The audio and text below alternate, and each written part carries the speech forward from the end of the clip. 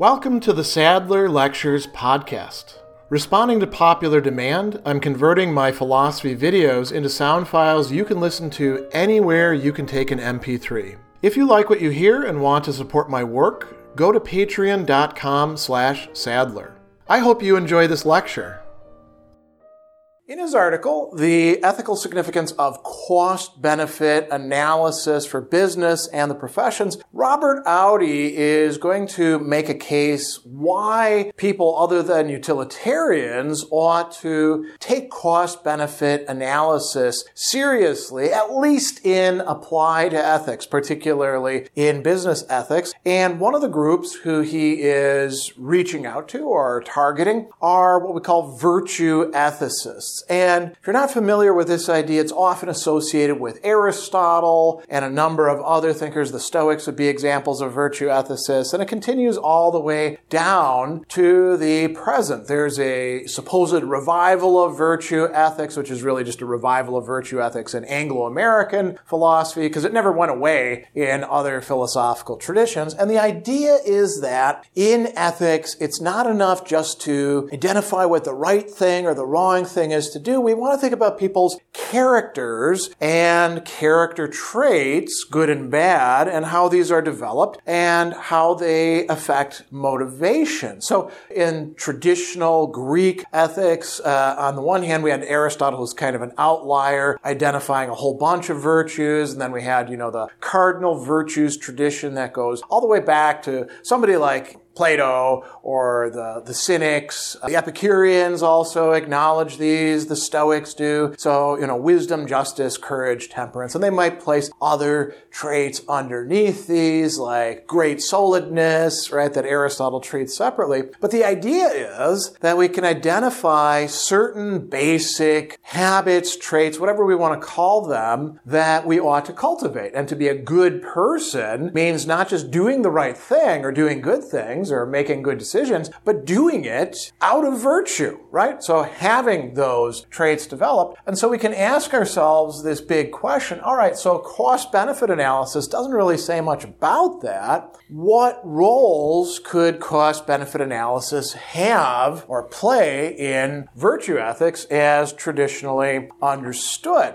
And Audi's going to say, it may seem that cost-benefit analysis could have at best a minor role. And he then says, that's not what I want to say. This diagnosis seems kind of superficial. But why would they say that? So he says, taking a decision to blow the whistle rather than protest internally, the example he's been using, we might use an analysis of cost-benefit to choose an optimal way of proceeding, but the basic decision must be made in terms of what he calls archaic notions such as veracity, fidelity, and beneficence. We decide first how to be, what kind of person to be, right? In the situation of choice, what character traits such as veracity should govern our conduct. Only then does probability or number crunching come in. And this is what he says is actually kind of superficial. So he's trying to make a case for why it is that it wouldn't just be we start with these traits and then maybe we use cost-benefit analysis merely instrumentally. And he's got a couple points that he's going to make about this. So he says,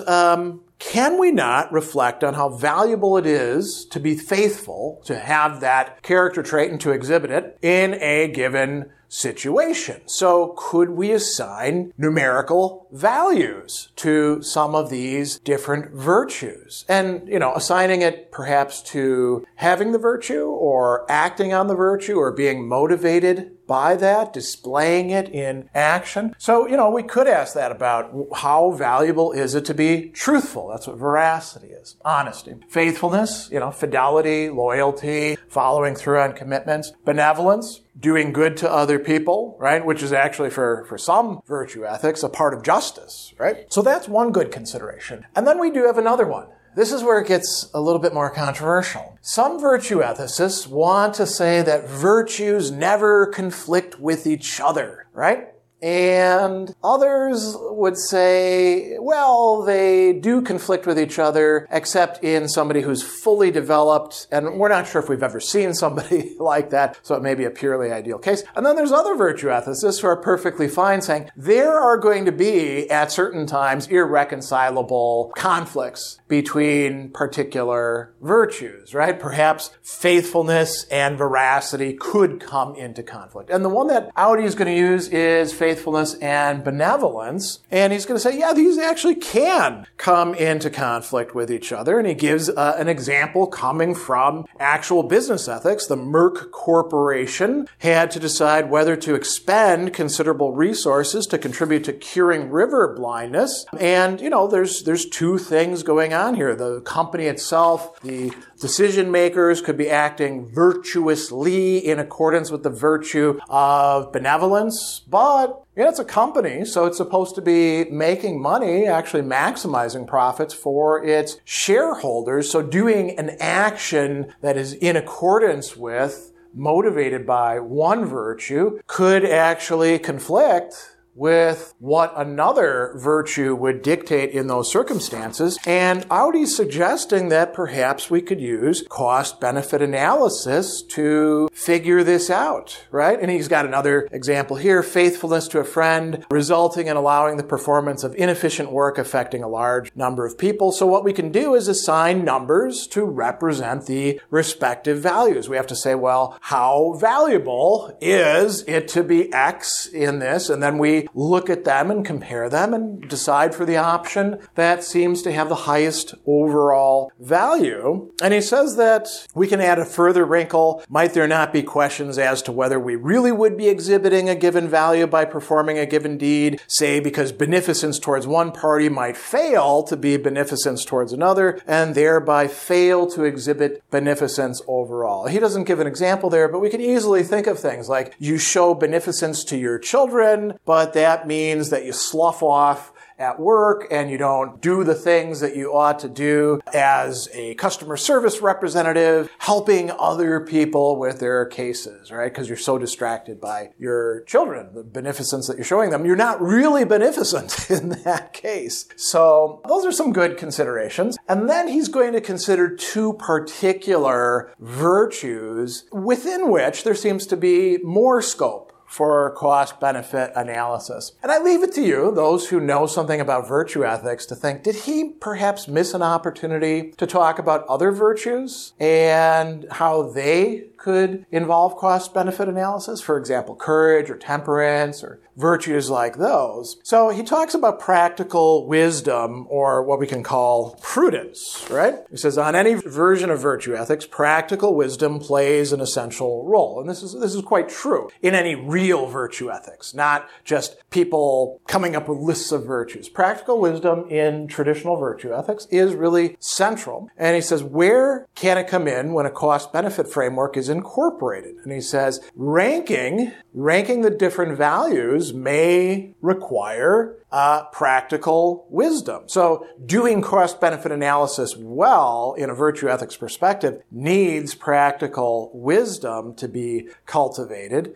And he says even greater reflection may be needed to estimate how much more important one value is than another. So if we're going to think through the conflicts, we need practical wisdom as well. And practical wisdom in virtue ethics is not reducible to rules or decision procedures like that, for example, of cost-benefit analysis. So it's something else that is supervening, that is adding something in. But he says this is not to ignore the need for practical wisdom in calculating certain probabilities. We have to think about, evidential testimony, the people that give it. Practical wisdom is needed for that. And so he considers the idea that a cost-benefit framework is compatible with virtue ethical thinking. And then he says there's also room to bring in quantification to the aid of this thinking and to practical wisdom itself. So instead of cost-benefit analysis merely being one tool out of many for practical wisdom, there will be, according to Audi, some cases in which cost-benefit analysis has to be used for applications of wisdom. Doesn't mean that we need to make a whole spreadsheet or anything like that, he says. So he gives an example. Consider a decision on salary distribution in a given year. Now, this is also a matter of justice, as we're going to talk about in just a moment, but it is also practical wisdom.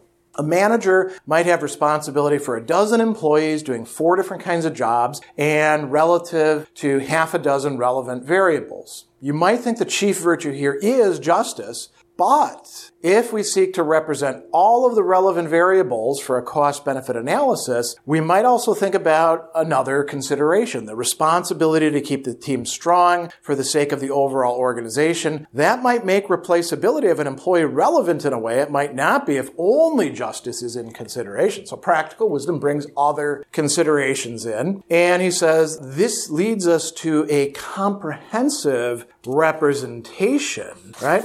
And he also talks about thinking about merit. So this is where we're going to get to talking about justice directly. And he says that, so we're going to make, some sort of decision about who gets what money, who gets what rewards for the work that they've done. How do we decide the merit? Who is deserving of this and to what extent? And he says that there's a lot of different things that cost-benefit analysis brings to the table. One benefit is the possibility of rationally combining different factors, especially when some are positive and some are negative. Another is making sure we don't treat one person better than another who is equally deserving, right? And so he says, let's think of an example. Imagine that the criteria for judging the salespeople are sales figures, generation of customer satisfaction, contributions to the advertising plan, efficiency in paperwork, time on the job, management of displays, supportiveness towards others on the team. And he says, even if we can reasonably give scores to an employee for each of these, and if we didn't need probabilities to represent uncertainties, weighing these factors for one person as compared to the others is very difficult